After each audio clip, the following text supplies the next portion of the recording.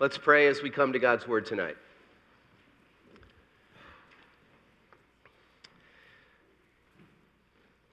Heavenly Father, John the Baptist said in John 3, three important things. He said, a man cannot receive even one thing unless it is given to him from heaven. He said, I am not the Christ. And he said, he must increase and I must decrease.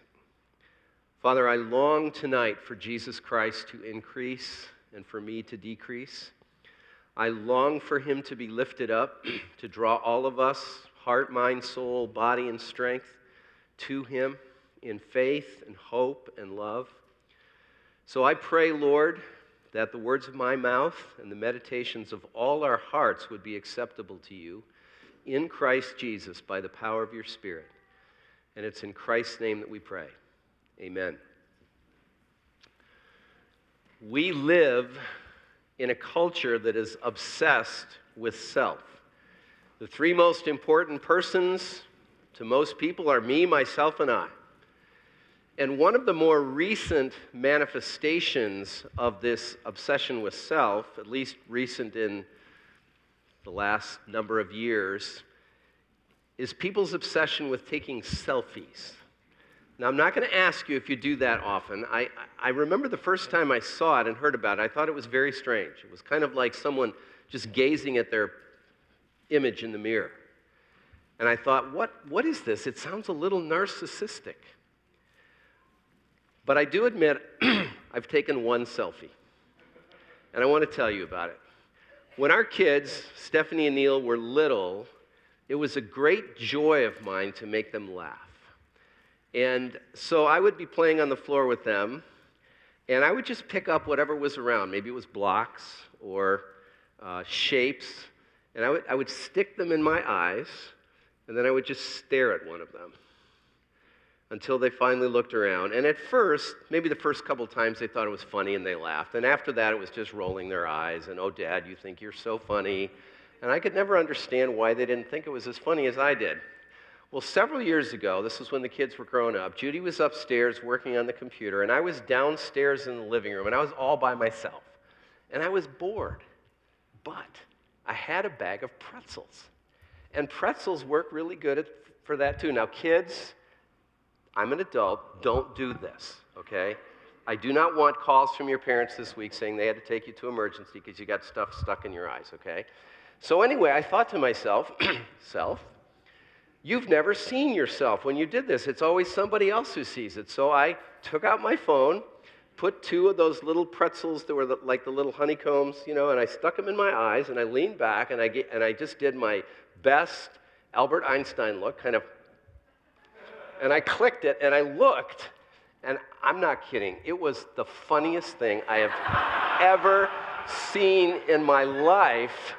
And I started roaring with laughter, and I leaped up, and I ran. No, I didn't run up the stairs. I was tripping up the stairs to show Judy this selfie, and I thought, oh, she's just going to think this is so funny. We're going to share this laugh. She looked at me, shook her head, and said something like, you are such a dork. So that's my one selfie. I believe everybody should have a free pass to take one selfie, and I know some of you have way used up that free pass. But brothers and sisters, we are not made for selfies. We were made by God to look at, to gaze upon, to behold something outside of ourselves that is infinitely great and infinitely beautiful that would satisfy us forever. We were made to see God. And so I think at some level, Moses speaks for all of us in Exodus 33. When Moses prayed this audacious prayer, he said to God, please show me your glory. Now, Moses had already seen the glory of God in the pillar of cloud and the pillar of fire, in the plagues on Egypt and the mighty deliverances, but he wanted something more intimate. He wanted to see God. And God said this to him, I will make all my goodness pass before you and proclaim before you my name, the Lord. And I will be gracious to whom I will be gracious, and I will show mercy on whom I will show mercy. But, he said, and here's the heartbreaking part, you cannot see my face, for man shall not see me and live. Oh, it's just heartbreaking. Lord, we were made to see you. But sinful men and women and boys and girls cannot look upon God and live. To look upon him in our sinful state would be to dishonor him, and he would have to strike us dead. And anyway, for us in our finite mortality to see, so to speak, the naked glory of God, it would just blow our circuits. It would just consume us. It's too much for us. And so, brothers and sisters, I wonder if you hear the staggering promise of tonight's beatitude. Blessed are the pure in heart, for they shall see God. Now, all the promises in the Beatitudes are amazing. I think this is the most amazing. We will see God. And that's what we're going to talk about tonight. My format, my outline is ridiculously simple. We're going to talk about what does it mean to be blessed, what does it mean to be pure in heart, and what does it mean to see God.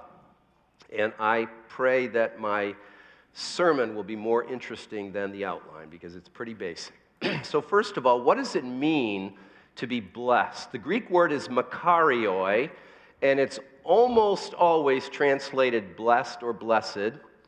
And scholars, even some of the commentators I consulted, differ whether this means an objective state of blessedness or whether it's a subjective experience. And this deepens when you realize that a perfectly good translation of the word makarioi is happy. So is Jesus talking about merely an objective state of being blessed or happy, or is he talking about a subjective experience of happiness? And I believe it's both. I believe it is an objective experience. Objectively, the moment we place our faith in Jesus Christ, we are in God's favor. We are recipients of his undeserved kindness. No matter what we're feeling, that is true of us. Objectively, we have the status of justified believers, justified sinners. Objectively, we have the identity of new creations. And objectively, we have the relationship of beloved children. And these are true simply by being in Christ, no matter what your day or your week is like, no matter how you're feeling. You don't have to generate happy feelings. These are objectively true because you are in Jesus Christ. And that's incredibly good news. But I believe that eventually, ultimately, even in this life, even though partially, God means this objective state of happiness or blessedness to produce a subjective experience of happiness. How could it not make us happy to be loved by the greatest and most beautiful person in the universe? God means us to experience the happiness of all our sins, past, present, and future sins, completely forgiven and forgotten, and to enjoy complete acceptance by the King of the universe. He means for us to experience the happiness of grace upon grace, blessing upon blessing, totally undeserved and beyond anything we can imagine. So I believe it's an objective state that's meant to lead to a subjective experience. But I don't think we always fully understand how happiness or blessedness relates to our Christian life. I think we get holiness. We know God is holy, and we know God commands us to be holy. In fact, he says, "You shall be holy, for I am holy." But what about happiness? That doesn't sound right to us. In fact, we often say things like, God's purpose in your life is not to make you happy, but to make you holy. I wonder if you've ever heard that. That's a great half-truth. Because do you notice how that puts a disconnect within the person of God between his holiness and happiness? And we're not talking about just mere earthly happiness, having nice stuff and having life go well. We're talking about a deeper happiness, a happiness in God. So Paul tells us in 1 Timothy 1:11, he talks about sound doctrine. That's something we like in this church. But sound doctrine in accordance with the gospel of the glory of the blessed God. Now we could paraphrase that. Sound doctrine in accordance with the good news of the holy radiance of the happy God. That's really what it means. In God's person, Father, Son, and Holy Spirit, their holiness and happiness are absolutely one. They're connected. There's incredible bliss and joy that the Father, Son, and Holy Spirit enjoy within the Godhead as they are holy, holy, holy. And I believe God means holiness and happiness in this life to some degree, growing, even though it's often weak and intermittent, and ultimately in heaven, our holiness and happiness to be one and the same thing. Now, no one would accuse Jonathan Edwards of being some mere sentimental emotionalist, but here's what Jonathan Edwards says about this. Listen to this. So God communicates to his people of his own happiness. They are partakers of that infinite fountain of joy and blessedness by which he himself is happy. That grace and holiness, that divine life and love, and that peace and joy that is in the heart of the saints is a communication from God, from the infinite fountain of God's holiness. Do you see how Edwards just weaves together and connects happiness and blessedness and holiness? So here's the point. The first word in our beatitude tonight is blessed or happy. Here's the point. Our growth in holiness, which in the beatitude tonight is described as purity of heart, is our best chance at eternal and ever-increasing happiness. I'll say that again.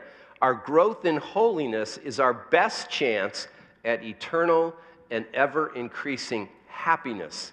In the same way that a young pianist's growth in learning scales and working on tedious and difficult and maybe boring exercises on the piano is her best chance of the ever-increasing happiness of being able to play more beautiful and complex music.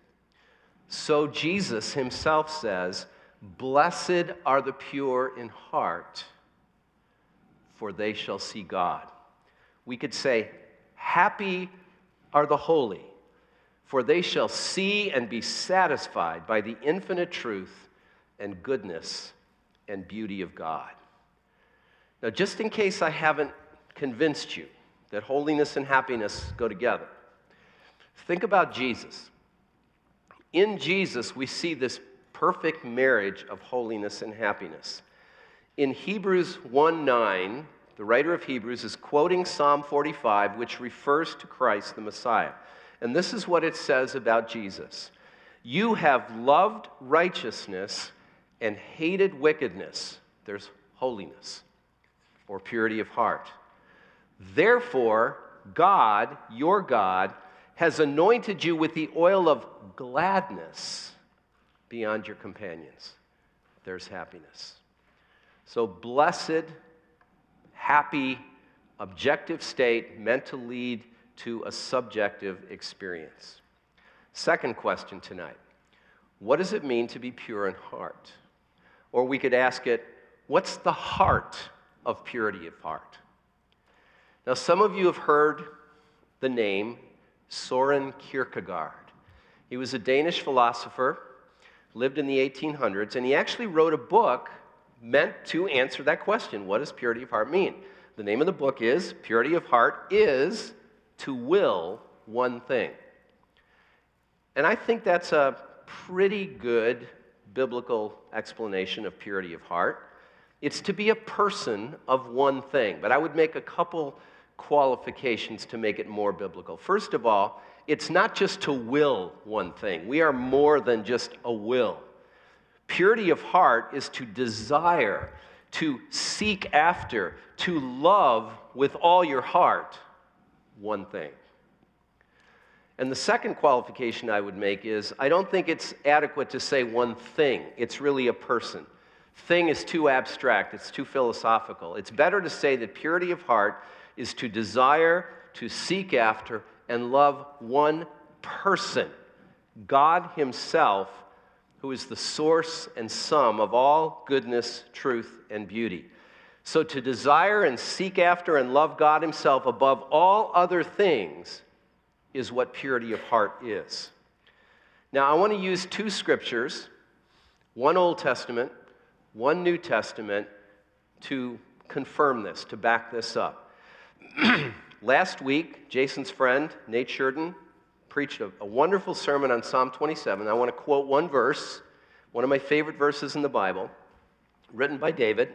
It's Psalm 27:4, and David says, notice he starts out with, one thing, there it is, one thing have I asked of the Lord, that will I seek after, that I may dwell in the house of the Lord all the days of my life, to gaze upon his beauty and to inquire in his temple. So how does David show purity of heart? He shows it by being a passionate lover of God. David is like a man in love with a woman whom he believes is the most beautiful woman in the world, and in that way, David only has eyes for God. He was infatuated. He was obsessed. He was crazy in love with God himself. And we see this through the sort of intensive verbs that he uses in this verse. He says, I want to dwell in the house of the Lord. I want to be with God intimately and permanently.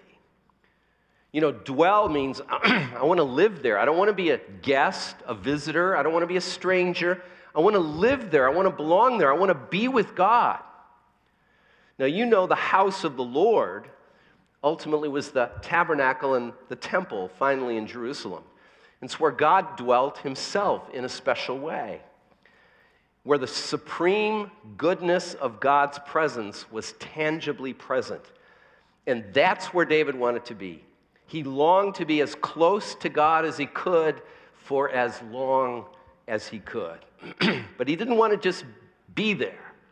He wanted to look. He wanted to see. He said, I want to gaze upon the beauty of the Lord. And notice how that ties right in with our beatitude tonight.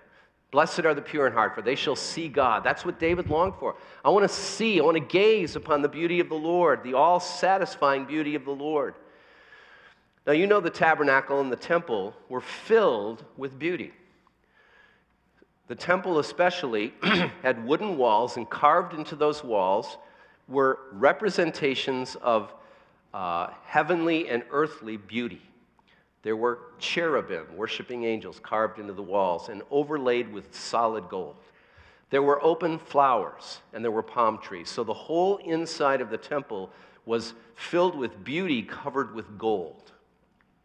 But you know that in the Holy of Holies, that cube 20 by 20 by 20 room where the Ark of the Covenant was, there was above the cherubim on the ark, there was a visible light, a manifestation, a special manifestation of the glory. It's called the Shekinah, the glory of the Lord, the beauty of the Lord. So David wanted to be in the temple where he would be surrounded by beauty and where he would be close to that glory. And that glory or beauty of the Lord is the original beauty. You've undoubtedly seen many beautiful things in your life. Maybe you remember a spectacular sunset. Maybe you think of fields, just a riot of wildflowers and stunning color. Or maybe it's a towering, majestic mountain range. Or maybe it's your beloved's face. But whatever you've ever seen that has attracted you and stirred you, or whatever you could even imagine, those are just echoes and images of the original beauty of God himself. And again, notice how this ties in with blessed are the pure in heart. They shall see God. And then finally, David says, I want to inquire in his temple, or as the footnote says, meditate in his temple. I not only want to be there with God, I not only want to look at him, I want to talk to him. I want to talk to God. I want to ask him questions. I want to meditate on his truth because his truth is eternal and it's liberating. God's truth brings freedom from all bondage. God's truth brings wisdom that makes you smarter than all your teachers. It brings joy unspeakable and life everlasting. So David showed his purity of heart by being a passionate lover of God. He was a man of one thing. So how about you, my brother, my sister? How about me? I know you believe in God. Would you also say, I love him? And would passionate be a good description of your love for God? Would other people see you as passionately in love with God? Now, maybe when I ask that question, you just sort of want to hang your head and say, well, boy, I don't love him very much. I often would have to say that too. But think about these two things. First of all, God's passionately in love with you because you're in his Son. He chose you before the foundation of the world. It had nothing to do with you. He chose to love you, and now you're in his Son, and he sees you covered with the beauty of Christ. He loves you. And the other thing to remember is Jesus died because we didn't love God. What love from God? We admit, I've loved other things more than you, and Jesus came and died for that very reason, to clear away every obstacle for us to respond to that love with love. So don't be discouraged, but make it your desire, your aim, to be a passionate lover of God. So David's a great example for us of a man of one thing, a man who was pure in heart, because he was a passionate lover of God. But we know David, he wasn't the best example. The best example of a person of one thing was a 12-year-old boy. Remember how that 12-year-old boy went to Jerusalem with his parents? And after the festival, after the feast, they started home and he stayed there. And it says in the Gospel of Luke, after 3 days, they found him. Do you know where he was? He was in the temple. And what was he doing? Sitting among the teachers and asking them questions. That 12-year-old boy is the greatest example, even at 12 years old, of a person of one thing.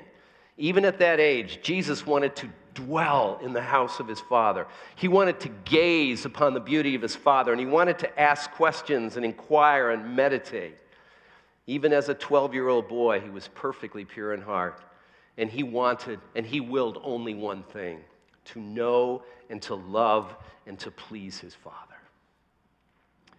So that's one example from the Old Testament. Now I want us to think about somebody in the New Testament. So I'd like to ask you to turn in your Bibles to Philippians 3. And while you're turning there, I'll just remind you what this chapter is about. In this chapter, Paul recounts the catalytic difference it made for him to encounter Jesus Christ. Before he met Jesus, what he loved, well, he really loved himself. He loved his own lineage and heritage. He loved his own legalistic righteousness. He loved being a Pharisee. And then he met Jesus, and everything that he thought was important, he said, now that's loss, that's rubbish, that's garbage, because of the surpassing worth of knowing Jesus Christ. And if you look at verse 10, Paul says something much like David. He says, this is my new desire, I want to know Christ. I want to know the power of his resurrection. I even want to share in the fellowship of his suffering and be made like him in his death so that I may attain to the resurrection of the dead. That sounds a lot like David. One thing I have asked of the Lord.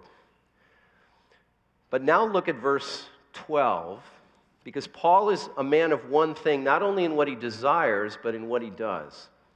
Paul says, not that I have already obtained this, or am already perfect, but I press on to make it my own, because Christ Jesus has made me his own.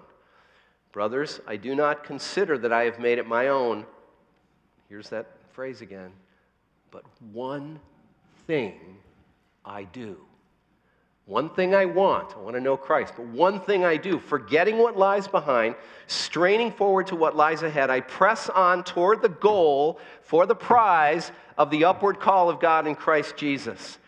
Do you hear this language? This is Olympic language. Forgetting what lies behind. Judy and I have been watching the Olympics on and off, as many of you have. There's snowboarders and skiers and skaters, and some of them weren't even old enough for the Olympics 4 years ago.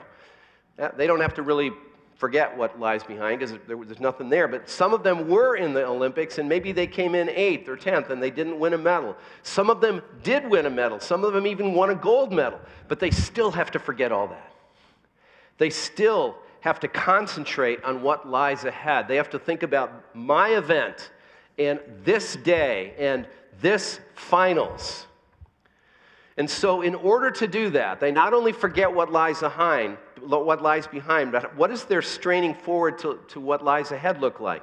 It means they train for hours a day for years, giving up many innocent, legitimate pleasures that for them would just be distractions so that they can press on toward the goal for the prize.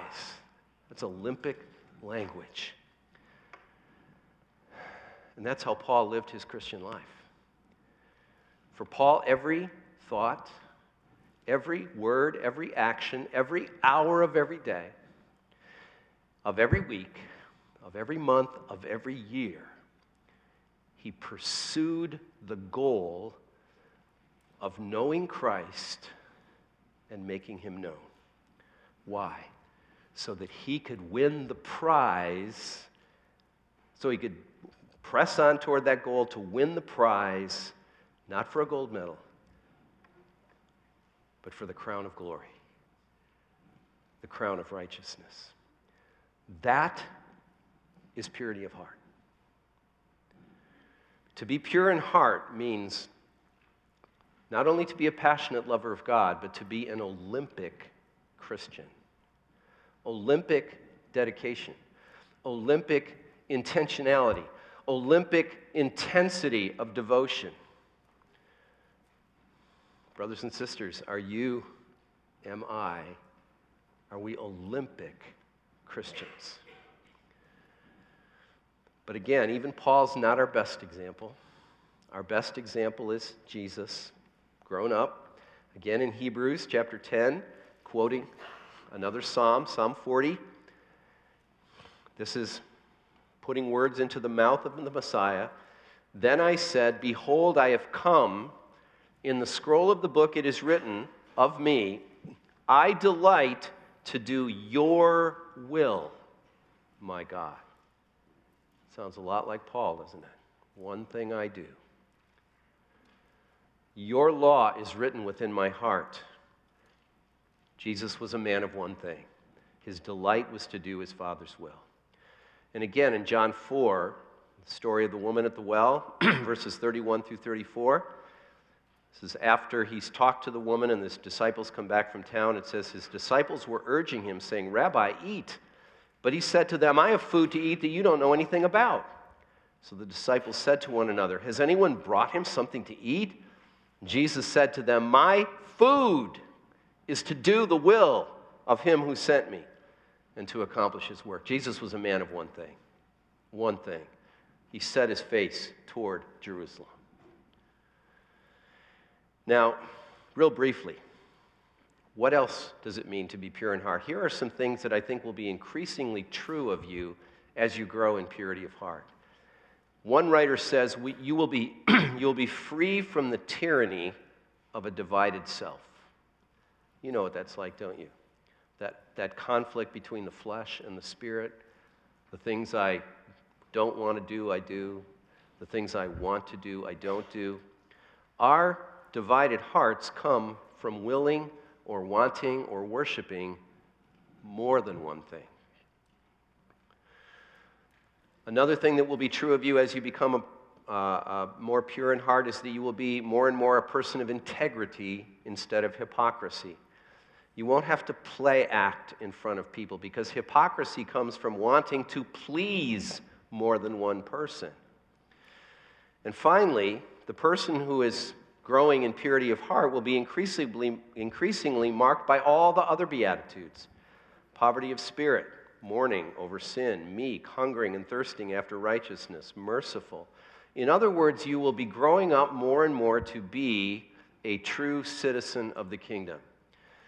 Now be careful. Your purity of heart doesn't earn you or cause you to become a citizen of the kingdom, but those things are the evidence that you are growing up into your citizenhood.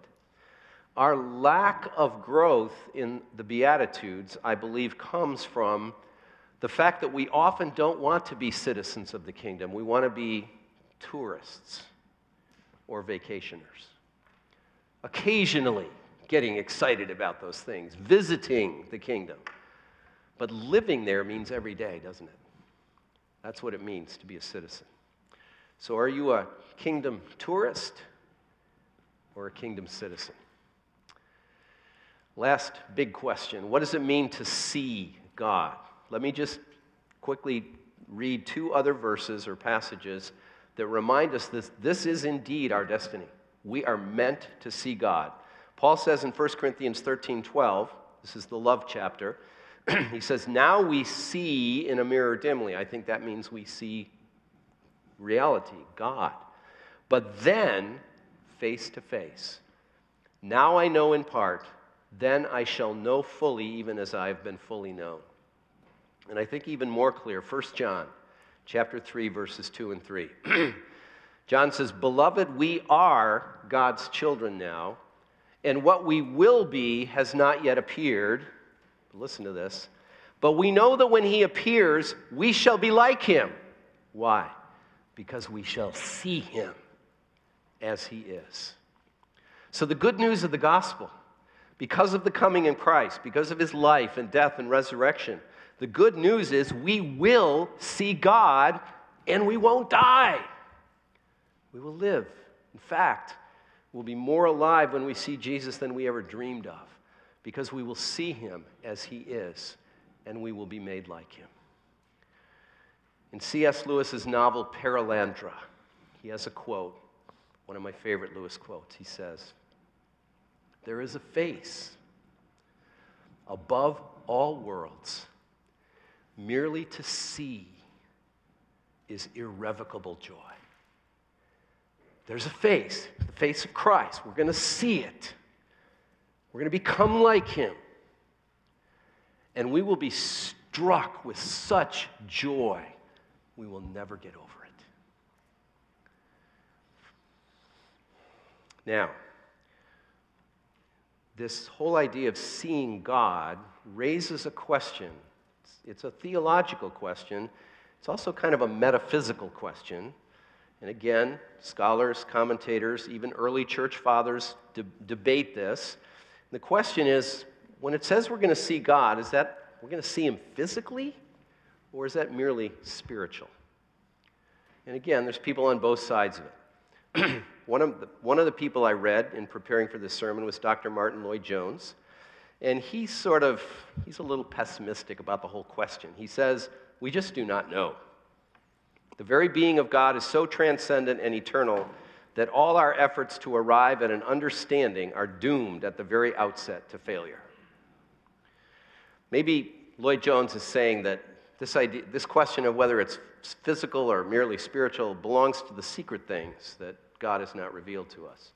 Or maybe like King David in Psalm 131, it's those things that are too great and marvelous for me, and I will not occupy myself with those things. And there's some truth in that, right? We don't want to be speculating about things God has not spoken about. But I think we can say more than what Dr. Lloyd-Jones says. Because think of this. We've already talked about it. We will see Jesus with our eyes, won't we? Jesus is the God-man. He's fully divine, but he's fully human. We're going to see him with our eyes. And Jesus says, when you see him, you see God.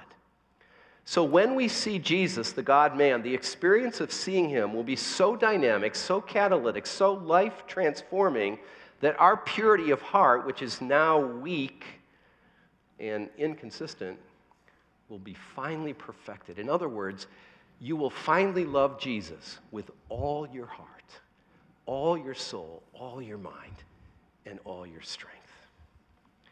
And what Paul talked about in 2 Corinthians 4 will finally perfectly come true. Paul says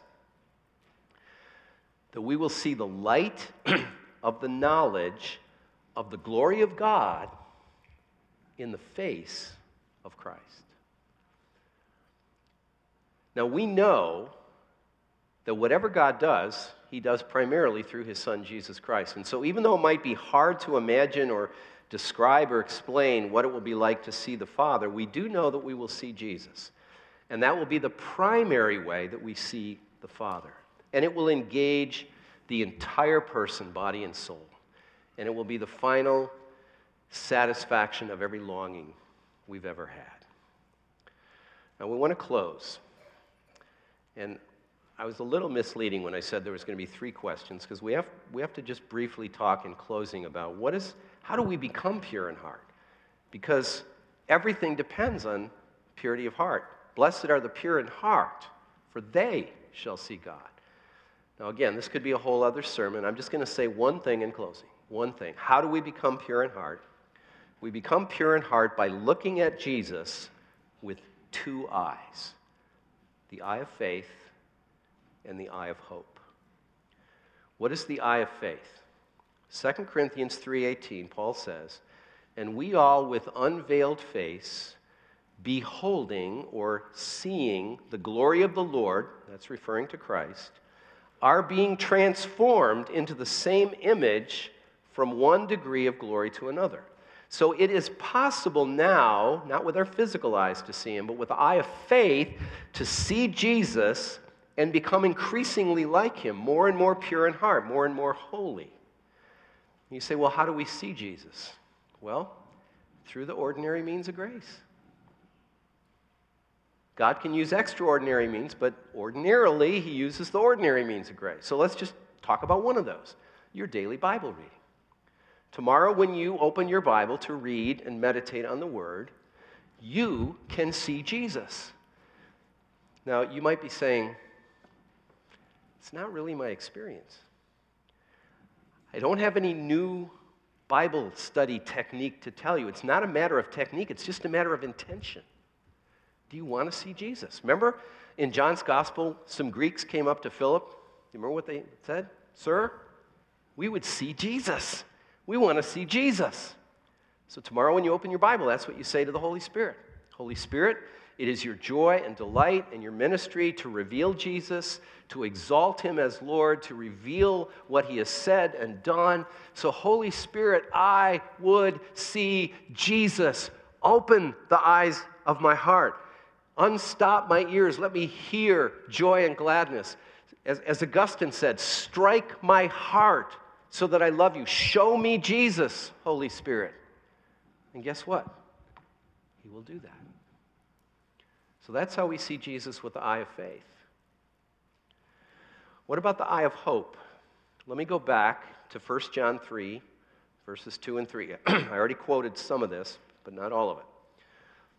We know that when he appears, we shall be like him, because we shall see him as he is. Now here's the part I didn't read. And everyone who thus hopes in him purifies himself as he is pure. You see what that means? We can look at Jesus every day in the Bible through the ordinary means of grace, Sunday worship, serving others, so on. But we can also look ahead to that day and we can think about it.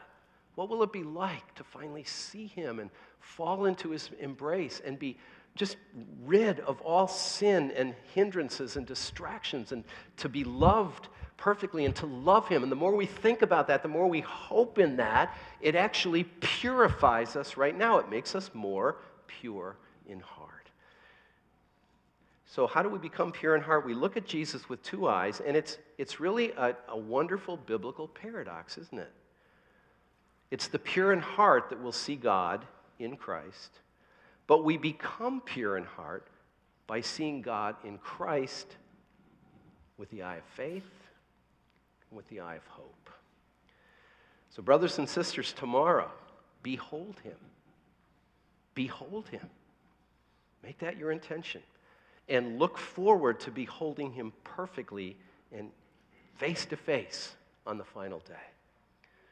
Blessed are the pure in heart, for they shall see God. Let's pray. Lord, it's true for all of us that sometimes things we read in your word, things we're taught, seem too good to be true. Right now, we confess that our experience is often so weak and stumbling and inconsistent. Thank you that Jesus died for sinners like that, like me. And thank you that we have the objective state of being justified and adopted and dearly beloved. And thank you that your Spirit dwells within us and every day is moving us towards purity of heart, even in this life, to behold, even in a mirror dimly, the glory of God in the face of Christ. And thank you that we have the hope. You've actually predestined us to be conformed to the image of Christ. And we will see him and we will be perfected. So, Lord, let us not be discouraged. Let us be humble, confess our weakness to you, but let us, like Paul, forget what lies behind and strain forward to what lies ahead, pressing on toward the goal for the prize of the upward call in Christ Jesus. And we pray this with gratitude in his name. Amen.